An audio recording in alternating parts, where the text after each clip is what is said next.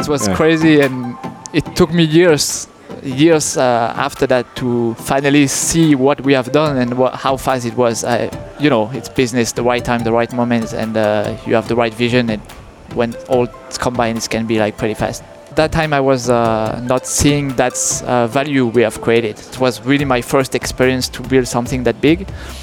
I probably, with lack of experience, I thought it was normal, like it will be like this every time. Yeah, definitely. When it's your first time, you don't, you not even think about it. So I really did not secure or try to manage or make it like a bigger business and anything. Definitely, like you said, if that happens the first time that you try to do something like that, you get this impression, right, that it's easy. Yeah. That you don't quite understand why not everybody's doing this. Yeah. And you don't. Yeah, exactly. Yeah. You have no clue, but you cannot compare from before and what you've done. So. Have you been able to recreate that kind of success afterwards? No, at that scale, no. That fast, no. And I think today is really impossible without spending any budgets in advertising.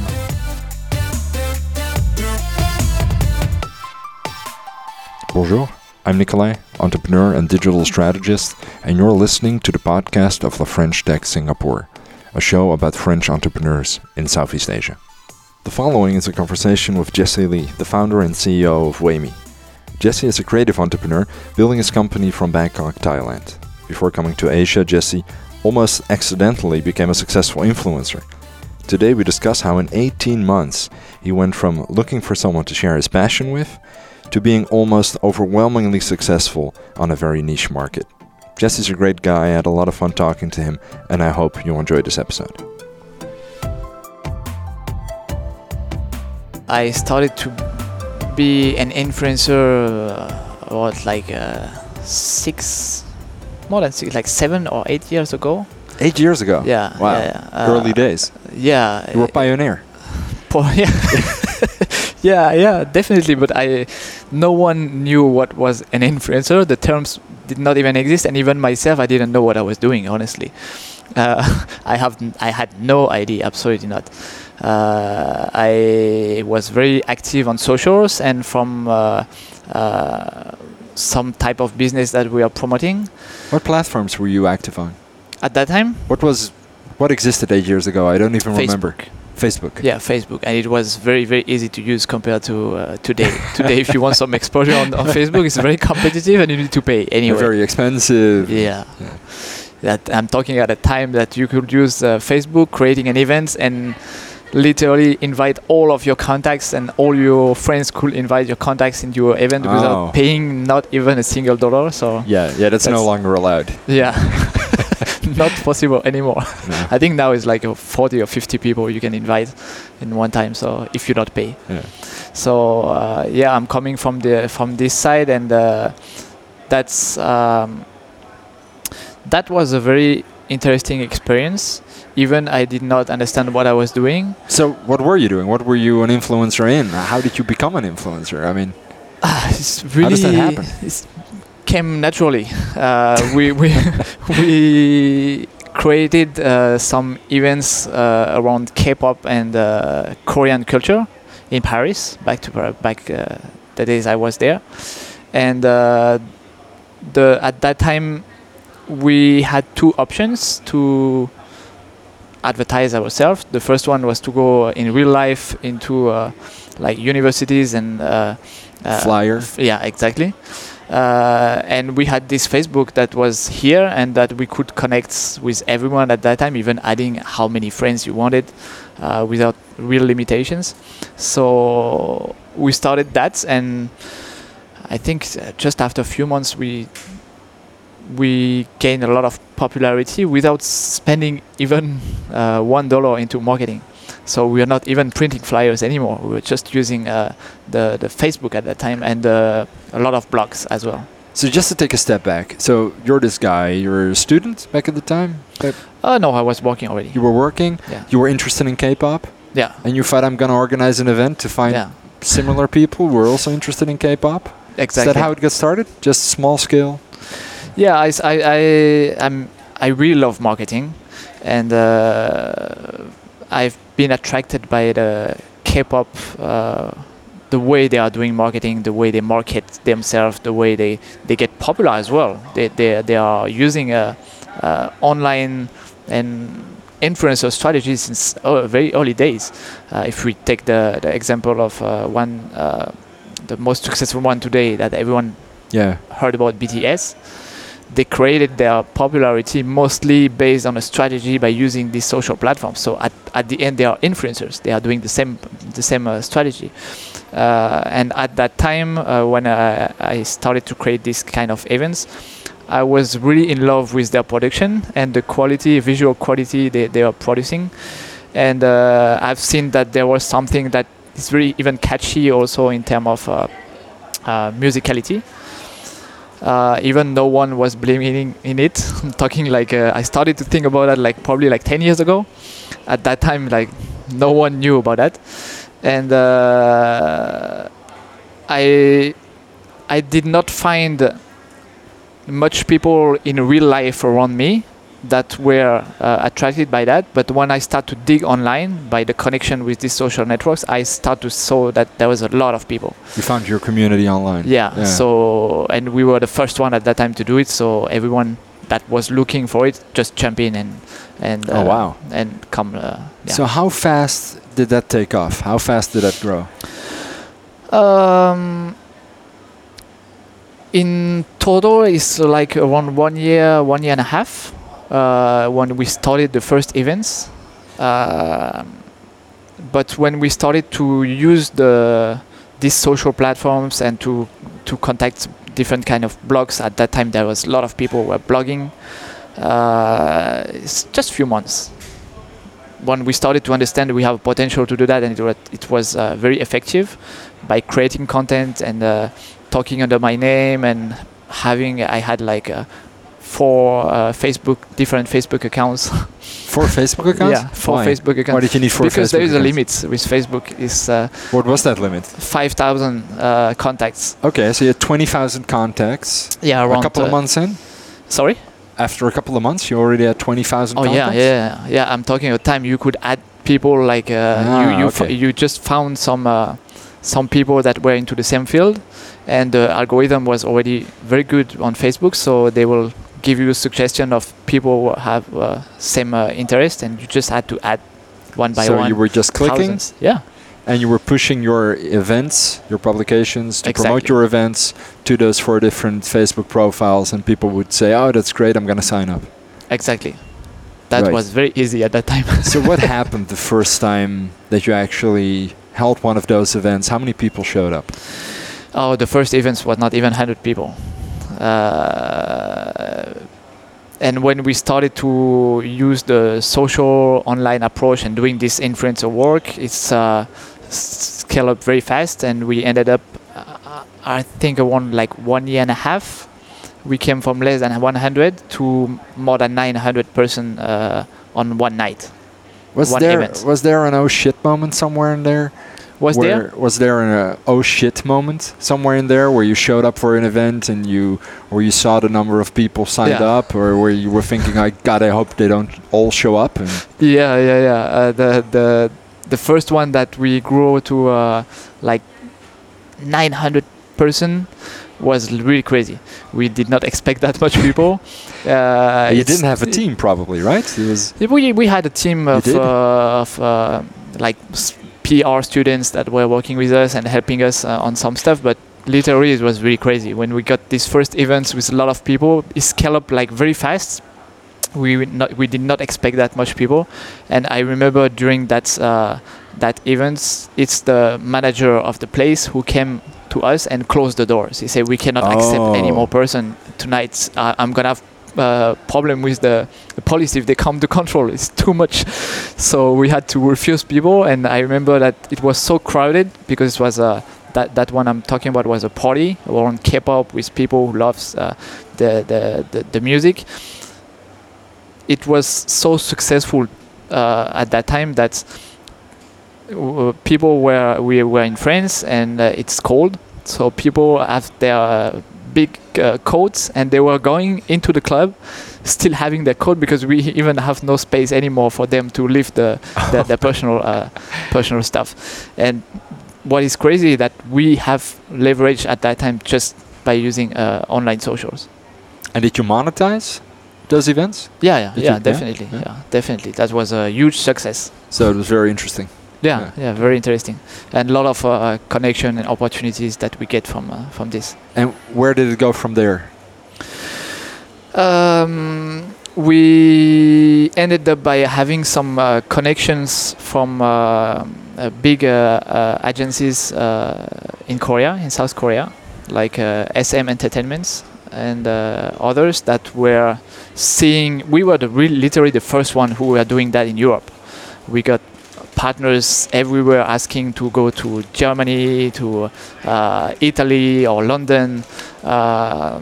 So even online there was not that many contents, and we were already using YouTube at that time. That was absolutely not something that was very often. So we get exposure very rapidly outside Europe, and we got contacted by these big agencies that were interested to make the first concerts in Europe about K-pop. Wow. That's finally happened. They make the first concert, K-pop concert in France. That was the first in Europe. But unfortunately, we were not able to to work on it because it's too big. It's literally too big. Yeah. We were not. The jump was too big. Definitely. Yeah. There is a very big difference between organizing small events with less than 1,000 people and going to organize a concert with artists and all these schedules and thousands and thousands of people show up. It's and how long was that after you started? How long? How long after you started did that opportunity present itself? Well, 1 year and a half. 1 year and a half. Yeah. So you went from, in 1 year and a half, 18 months, you went from, would be really cool if I had some like-minded people who like K-pop the way I do, and I have this little event, to could you please organize the first European K-pop event in France? Yeah. Exactly. Right. That was crazy, and it took me years after that to finally see what we have done and how fast it was.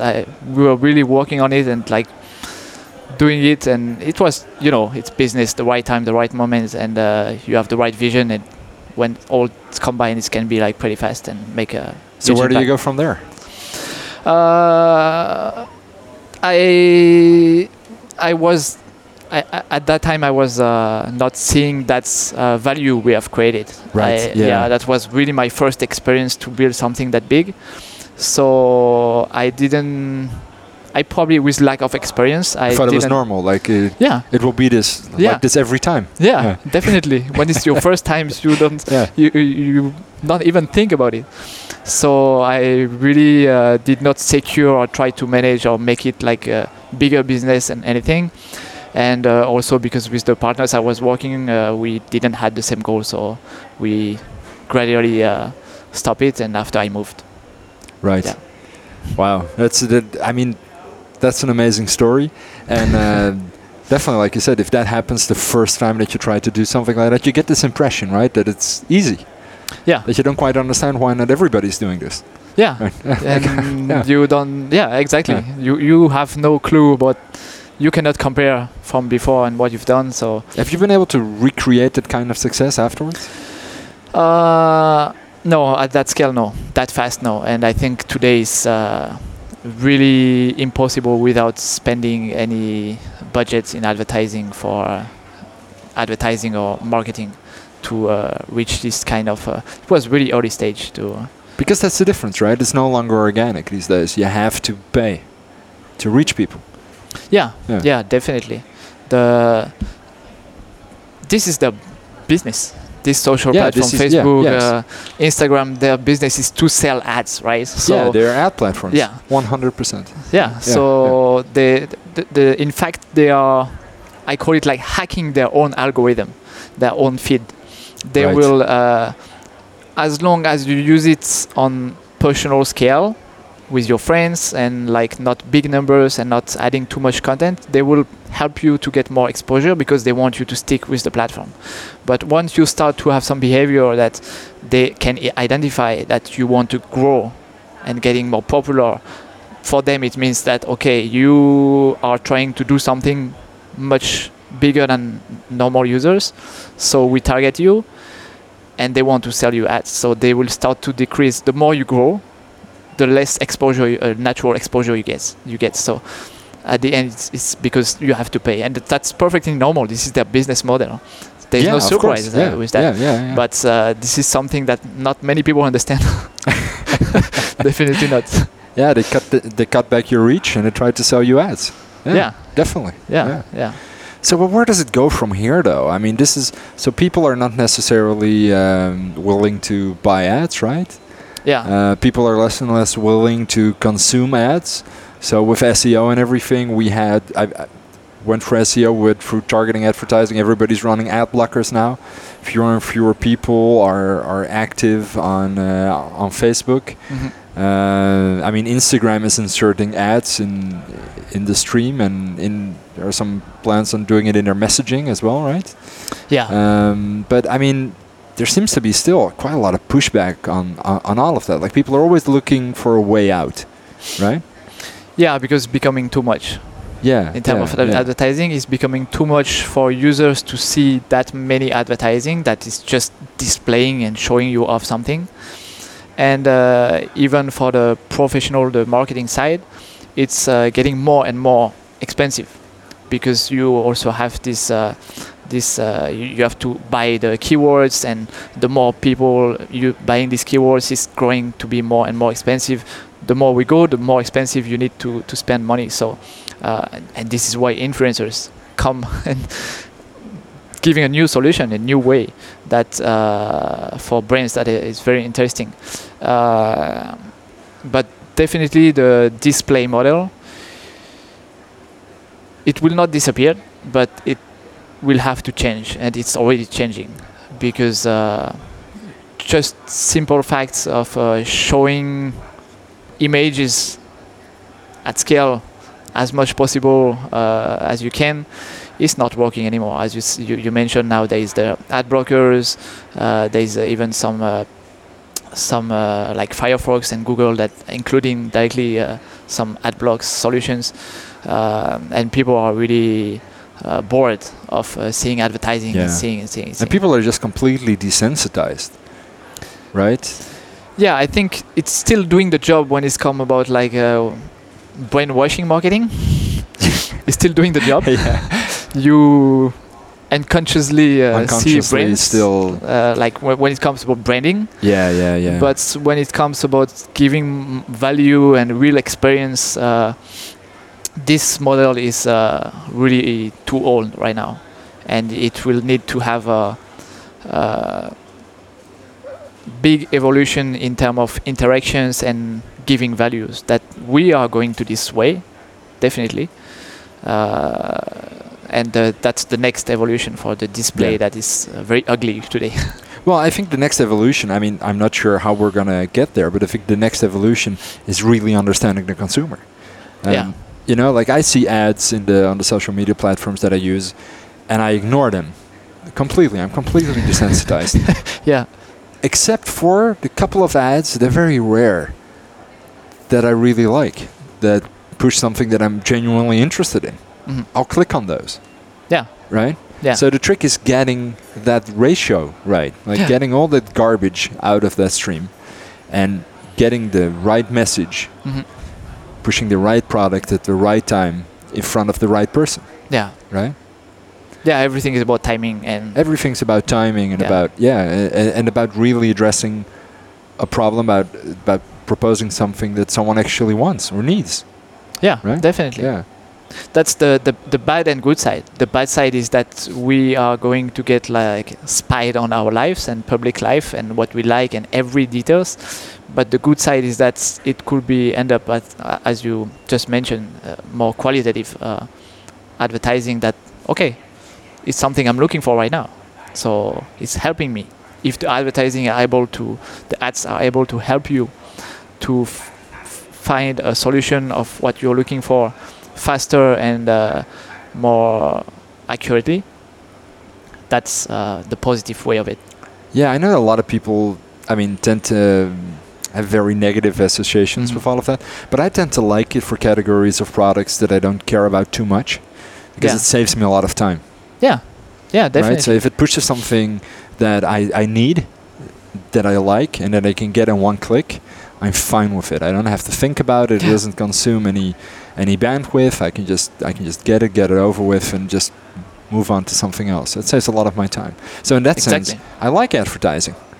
If it's targeted and if it really, if it's the right product at the right time. Yeah, it's all about timing. Yeah. Yeah, definitely.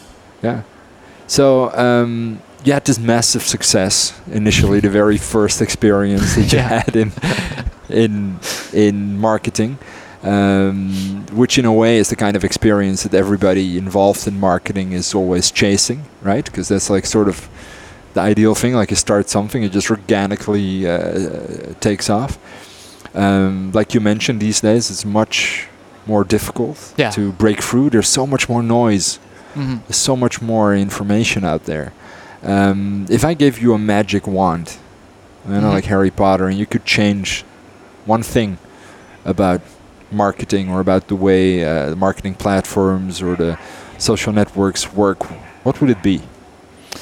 To change something today, right? Yeah.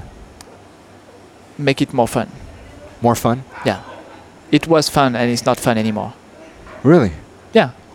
I personally really enjoyed the early days of Facebook or Instagram, the first version of these social networks, because it was very fun. You could interact with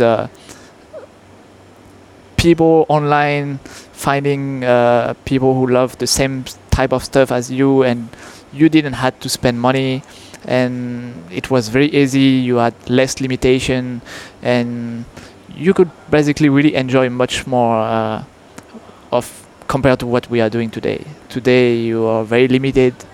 I'm not even talking on the business side, just as personal. Yeah. It's not that fun anymore. It's there's too much restriction, too much limitations, too much. It's the business that wants that. Yeah. But I think that's what is happening is even we look at what Facebook is trying to do and what step they are moving. That's more into groups and chats. Because this is where the fun is. This is where we can find people who are the same as us and share the same connections, share the same interests. So yeah, definitely it's like if I could change one thing right now, is make it more fun.